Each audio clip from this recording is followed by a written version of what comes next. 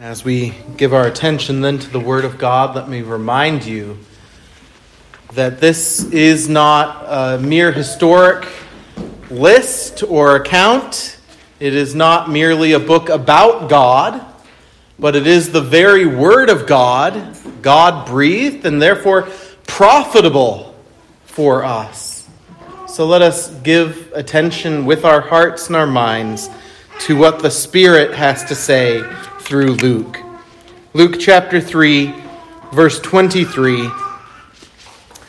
Now Jesus himself began his ministry at about 30 years of age, being, as was supposed, the son of Joseph, the son of Heli, the son of Matthat, the son of Levi, the son of Melchi, the son of Jonah, the son of Joseph, the son of Mattathiah, the son of Amos, the son of Nahum, the son of Esli, the son of Nagai, the son of Maath, the son of Mattathiah, the son of Semiah, the son of Joseph, the son of Judah, the son of Jonas, the son of Resha, the son of Zerubbabel, the son of Shealtiel, the son of Neri, the son of Melchi, the son of Addi, the son of Cosam, the son of Elmodam, the son of the son of Josie, the son of Eleazar, the son of Joram, the son of Matthat, the son of Levi, the son of Simeon, the son of Judah, the son of Joseph, the son of Jonan, the son of Eliakim, the son of Meliah, the son of Minan, the son of Mattatha, the son of Nathan, the son of David, the son of Jesse, the son of Obed, the son of Boaz, the son of Salmon, the son of Nahshon, the son of Amminadab, the son of Ram, the son of Hezron, the son of Perez, the son of Judah, the son of Jacob, the son of Isaac, the son of Abraham, the son of Terah, the son of Nahor, the son of Serug, the son of Reu, the son of Peleg, the son of Eber, the son of Shelah, the son of Canaan, the son of Arphaxad, the son of Shem, the son of Noah, the son of Lamech, the son of Methuselah, the son of Enoch, the son of Jared, the son of Mahalalel, the son of Canaan, the son of Enosh, the son of Seth, the son of Adam, the son of God. Then Jesus, being filled with the Holy Spirit, returned from the Jordan and was led by the Spirit into the wilderness, being tempted for 40 days by the devil. And in those days he ate nothing, and afterward, when they had ended, he was hungry. And the devil said to him, "If you are the Son of God, command this stone to become bread." But Jesus answered him, saying, "It is written, man shall not live by bread alone, but by every word of God." Then the devil, taking him up on a high mountain, showed him all the kingdoms of the world in a moment of time. And the devil said to him, "All this authority I will give to you, and their glory, for this has been delivered to me, and I give it to whomever I wish. Therefore, if you will worship before me, all will be yours." And Jesus answered and said to him, "Get behind me, Satan, for it is written, you shall worship the Lord your God, and him only you shall serve." Then he brought him to Jerusalem, set him on the pinnacle of the temple, and said to him, "If you are the Son of God, throw yourself down from here. For it is written, he shall give his angels charge over you to keep you, and in their hands they shall bear you up, lest you dash your foot against a stone." But Jesus answered and said to him, "It has been said, you shall not tempt the Lord your God." Now when the devil had ended every temptation, he departed from him until an opportune time. The grass withers, the flower fades. This word of our God endures forever. Let's pray. Our Father, we thank you for this, your word, and we pray that you would give us understanding. Make us to see your purpose in these things, that we might know our Savior more dearly and closely, that we might love him more. For we ask it in Jesus' name. Amen. Reading all those names made me a little warm.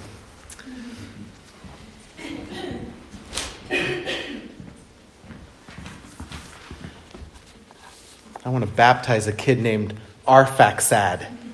That'd be cool. There's so many shortened forms of that name we could come up with, I bet. That'd be great. Why did the Holy Spirit give us a genealogy here?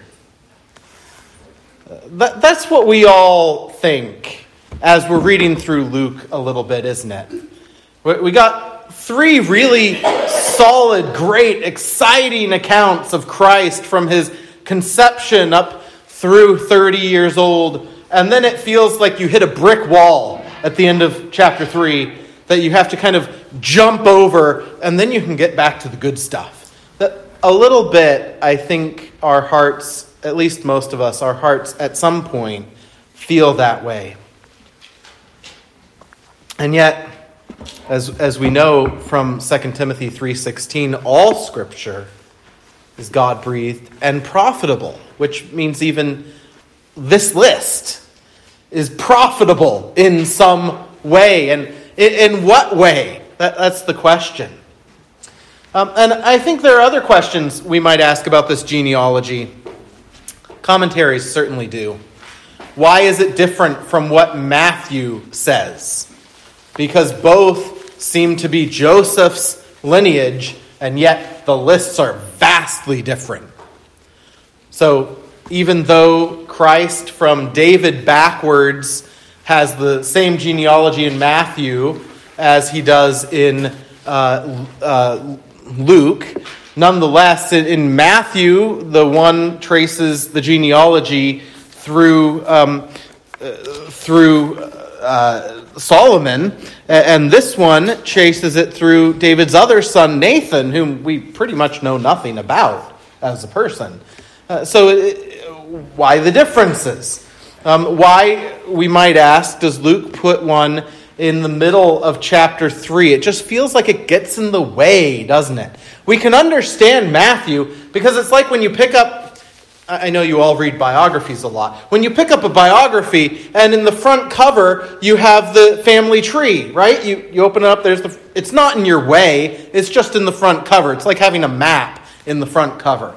It's kind of nice, and maybe during the biography you'll flip to it and look up some name on the family tree. And we can approach Matthew like that. That makes sense. Get it out of the way. Now let's talk about Jesus. But Luke puts it right here. He's baptized. He comes up out of the water. The Holy Spirit falls upon him. We have this Trinitarian glorious text. The Father says, "This is my Son in whom I'm well pleased." Then we got this genealogy before we get to the wilderness. And it feels like it's in the way. Well, I think we really can take 2 things from Luke's placement and Luke's presentation. One of the things I hope you take from it, and I think was what Luke had in mind, the Spirit through Luke had in mind, in terms of giving us certainty, one of those things is certainty about the comfort we have that Christ is of our blood and our flesh, that he is one with us in our humanity. Matthew's genealogy only takes us back to Abraham. Matthew is writing to predominantly Jews, unbelieving Jews.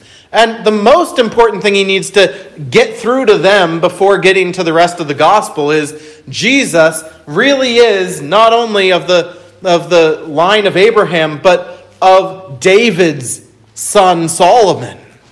Therefore, legally, he has a right to the throne, and he can be that Messiah that you're waiting for. So Matthew gets that right out of the way, right in the beginning of his gospel. This one is legally an heir to the throne. And it's given through Joseph's genealogy there, and in their tradition, even an adopted son had a right to what the father had a right to. So the fact that Joseph isn't his blood father doesn't matter in the Jewish tradition of that day. All that mattered is that he was legally adopted by Joseph as his firstborn, and Joseph has the right lineage. That's Matthew's focus. But Luke has a different intent. Remember who Luke is writing to? Theophilus. He's writing to a Gentile. He's writing to someone who's not of Jewish blood. He's writing to people like most of you who don't have Jewish blood.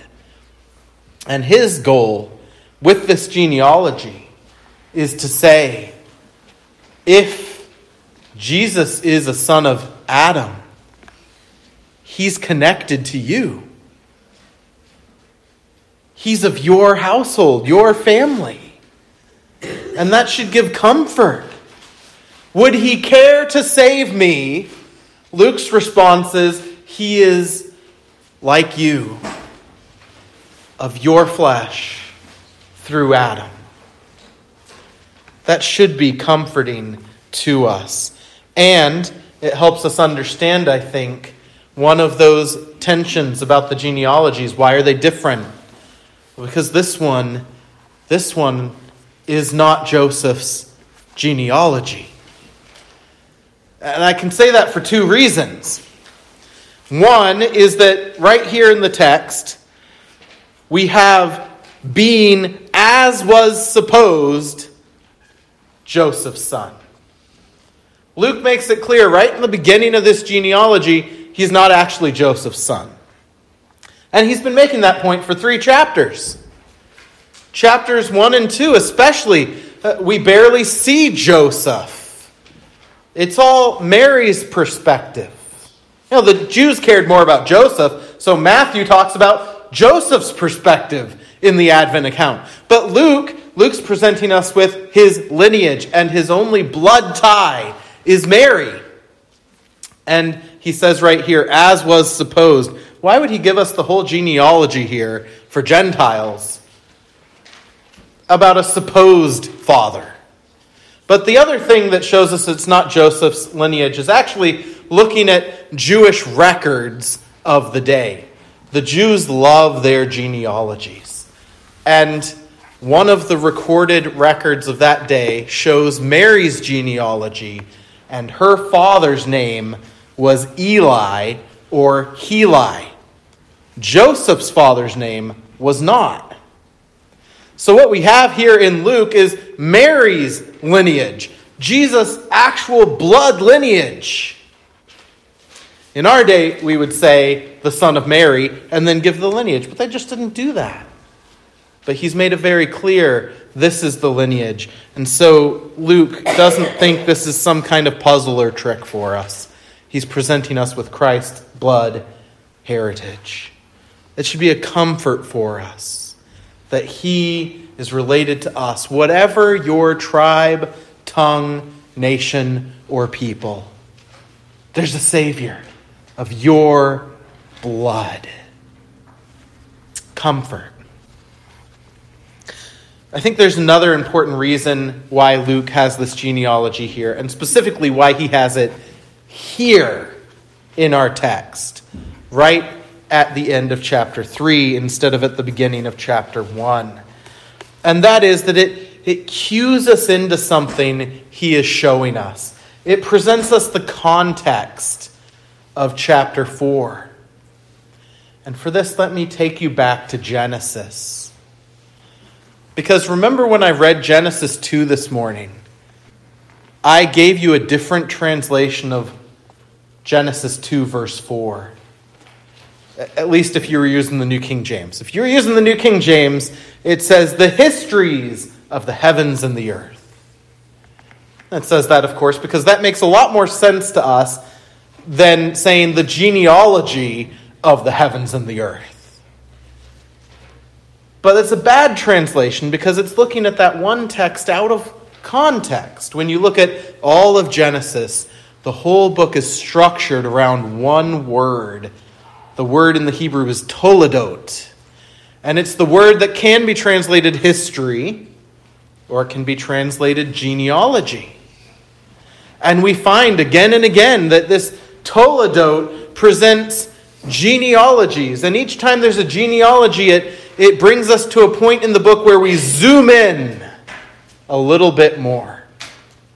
It starts off with presenting us with the creation account, and then Genesis 2 verse 4 says, "Now the genealogy of heavens and earth." And it tells us about how from the earth God created man. And now we're zoomed in on man, aren't we? Now we're not looking at the whole galaxy, the whole universe anymore. We're looking at Adam and Eve in the garden. And their family is now the focus.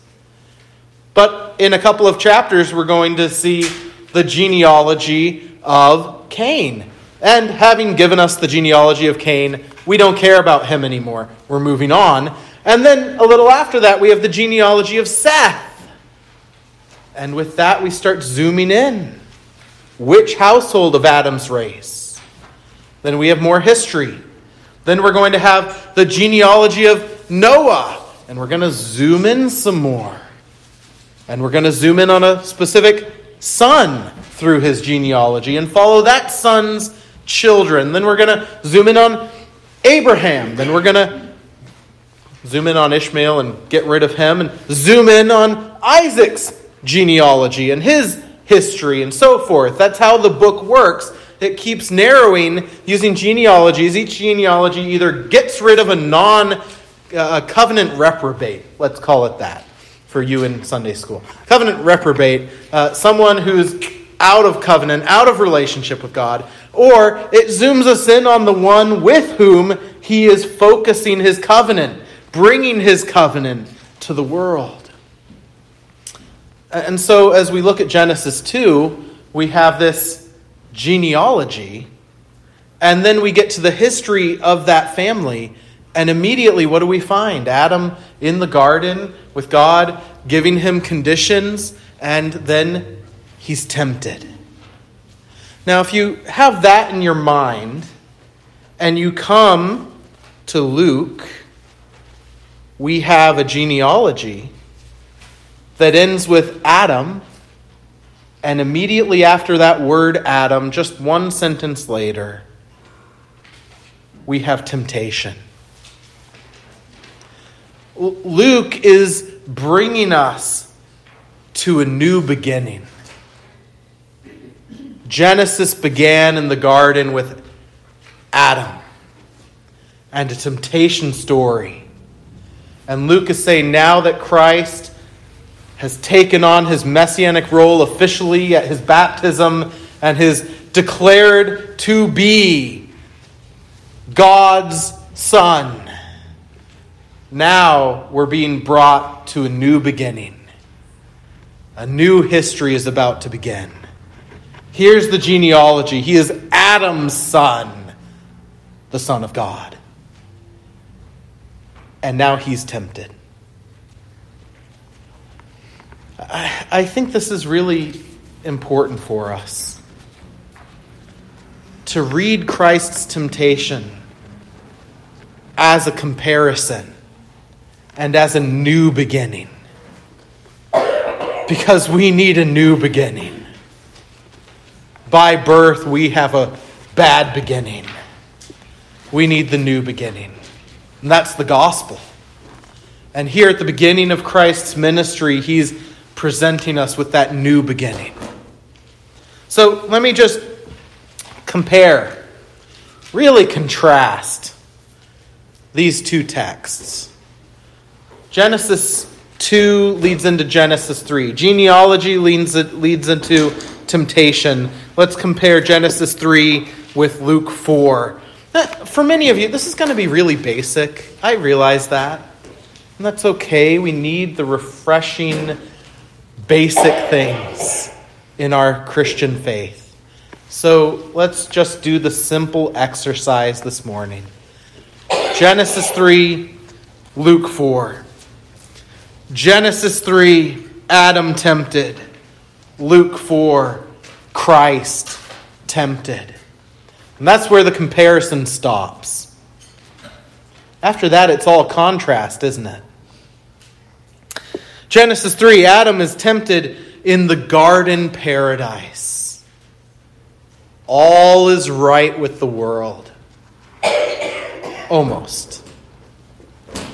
The birds are singing. The trees are beautiful. The flowers are growing. The beasts are Adam's companions, but not equals. They aren't dangerous. They serve him. They're cared for by him. It's a safe place. It's a place where Adam and Eve get to walk with the Lord in the cool of the day, every day. And a place where there's a marriage that is currently without sin. What a thought. And that's the context in which Adam is tempted, isn't it? Contrast that with what Luke 4 tells us. Here is Christ tempted in the cursed wilderness. The cursed wilderness. And a wilderness where Mark informs us he is surrounded by the wild beasts. Mark isn't, with that brief statement, telling us, there's kind animals. I feel like I saw a picture of this when I was a kid. Jesus in the wilderness, and there was like a deer next to him. And, it's like the garden all over again. No. Mark is saying it's not a safe place. It's a place that would drive fear into our hearts, isn't it? Surrounded by lions and tigers and bears or whatever it is in that particular wilderness. It's harsh and unlovely and uncomfortable. It's not a place of protection. It's a place of danger and fear. Genesis 3, Adam's tempted in the garden paradise with provision all around him.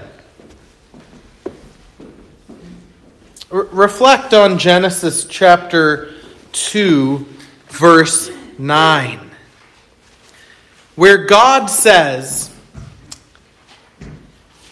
God created the garden with every tree, where every tree grew that which is pleasant to sight and good for food.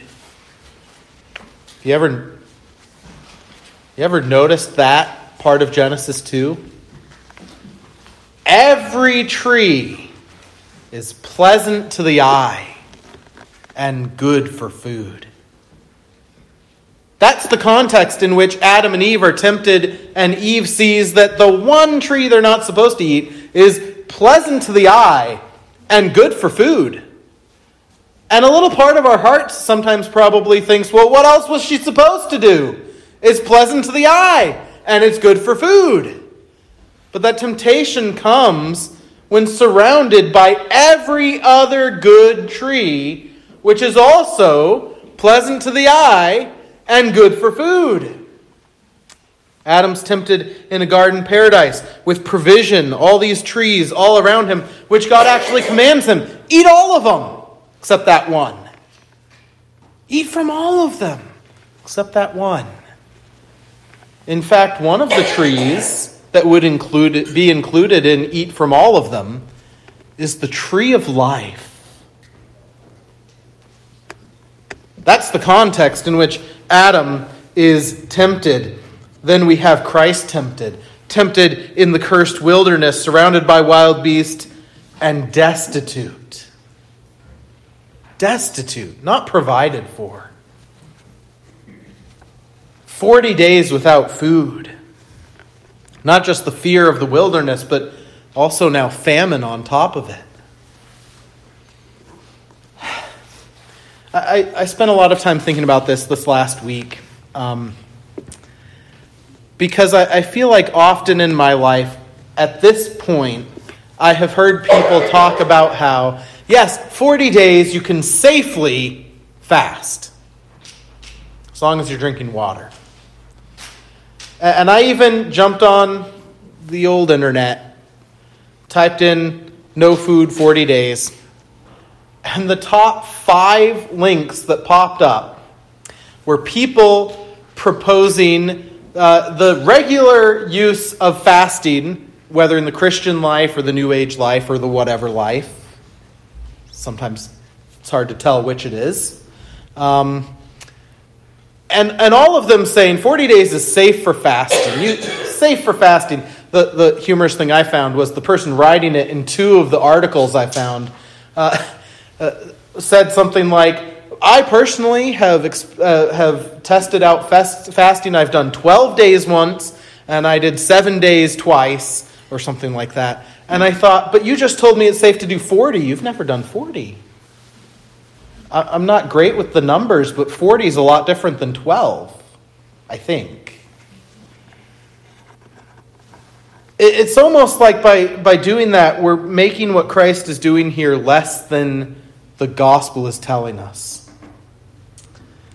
It's simply looking at it as, could I also fast for 40 days? But that's not what any of the gospel writers are wanting us to draw from this passage.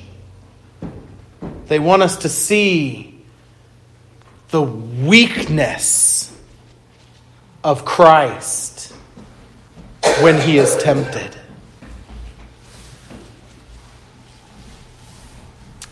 One of my favorite things to watch is, I try not to bring up television in sermons much, but I love this show, Alone. Alone is a show where they take 10 survivalists, crazy people, and they drop them in the Arctic Circle, or they drop them in Patagonia or Mongolia or somewhere. And they each have, an axe, a bow and arrows, and some fishing twine or something like that.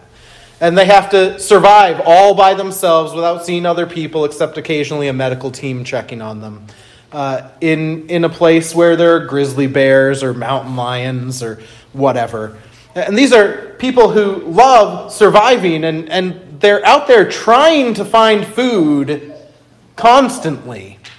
And of these 10 people, rarely do more than 4 of them hit 40 days. And usually it's because they're starving and they start hallucinating, or they start making really stupid decisions. A couple weeks ago I watched a woman who is, I could never compete with her out in the wilderness. She took a branch, stuck it on her leg, and started sawing. I thought, there's going to be blood. And I was right. It wasn't her leg, it was her finger. But why? Because she hadn't eaten. And it wasn't even for 40 days that she hadn't eaten. But when your body starts eating itself, consuming itself for a period of time, and you're malnourished, your brain doesn't work anymore. And here are all these people. They know their brains aren't working well, and you can hear their slurred speech.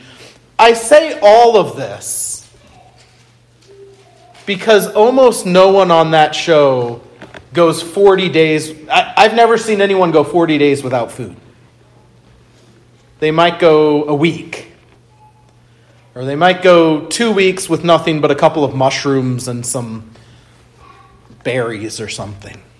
Which to me sounds like the worst week of my life could possibly get. But my point is, let's not try to make this a wonderful spiritual moment where Christ is so focused and having a great time out there in relationship with God and the surroundings. That's what these articles try to spiritualize this as.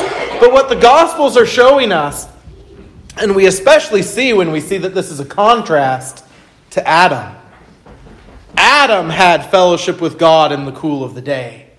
Adam had no danger. Adam had no fear. Adam had constant provision of all that he could need. and he had companionship in Eve. And Adam fell. He had everything that should cause his brain to function properly. And in contrast, Luke is telling us, here's the son of Adam, destitute in the cursed wilderness. His brain, biologically, his brain shouldn't be functioning properly at this point. He should be full of fear, maybe anxiety, if he were like you and I. He should be making irrational thoughts. If ever a man should be weak and prone towards temptation, here's Jesus.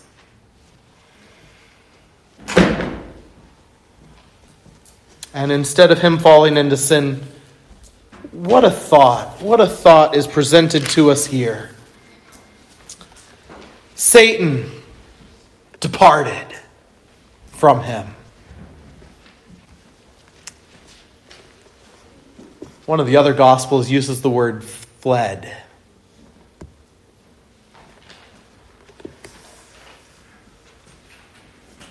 Or we can think about the way that this contrast and the conclusion of this whole thing is presented to us about Christ by Paul.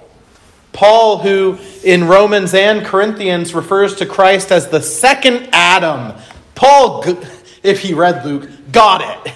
He saw the contrast. And he's giving us the same contrast. Here's the first Adam, then there's the second or the last Adam, Christ.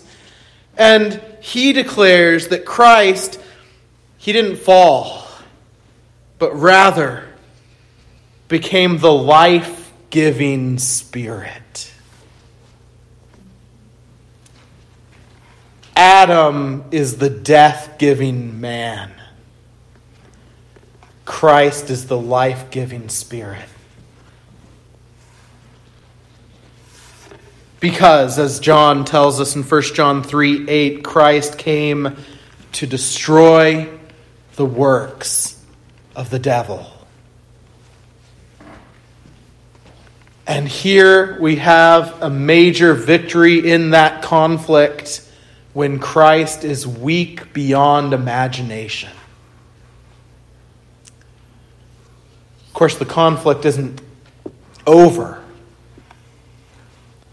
Christ's temptation wasn't just one day of his life. Matthew tells us that he fasted for 40 days before the temptation, but what Luke is showing us is that Christ was tempted, notice how it's phrased, being tempted for 40 days by the devil. And then at the end of 40 days, when this is such an understatement, he was hungry. Satan came to him with a food temptation.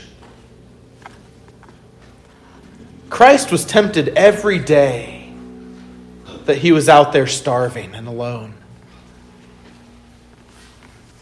And then he was tempted intensely the 40th day. And when he didn't sin even then, Satan was out of ideas. When every temptation was ended, that's what Luke's saying, Satan was broken. He left. But notice, he didn't leave forever.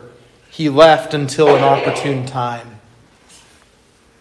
Christ still has temptation to come. Now, the opportune time wasn't just Christ at his other weakest moment in a garden one night. How long does it take Satan on those rare moments when you actually reject temptation? How long does it take for Satan to find another opportune time? A couple of minutes? An hour? I don't think Luke is telling us here that Satan was gone for long. But the Gospels, are presenting us with Christ in the wilderness, suffering this temptation as a major pointer at how great our Savior is. And he will be tempted throughout the 3 years until once again in the garden this time, he is tempted beyond belief and still doesn't fall. But we're shown the end of the story anticipated right here in the wilderness. J.C. Ryle wrote, "It is fitting that he who came to destroy the works of the devil should begin his work by a special conflict with Satan. He has had personal experience of conflict and known what it is to be in the fire." It's important for us to know, because we excuse a lot of our sins, don't we? With "you don't know." You don't know. In one sense, that's what we're doing every time we give a context in an apology. I'm sorry that I snapped at you, Sean, but... What am I saying with the but? Well, anyone would have snapped at you because you have no idea what I was going through. That's what we do. And in the wilderness, Christ proved that we never have that claim. There's no but to our apologies to King Jesus.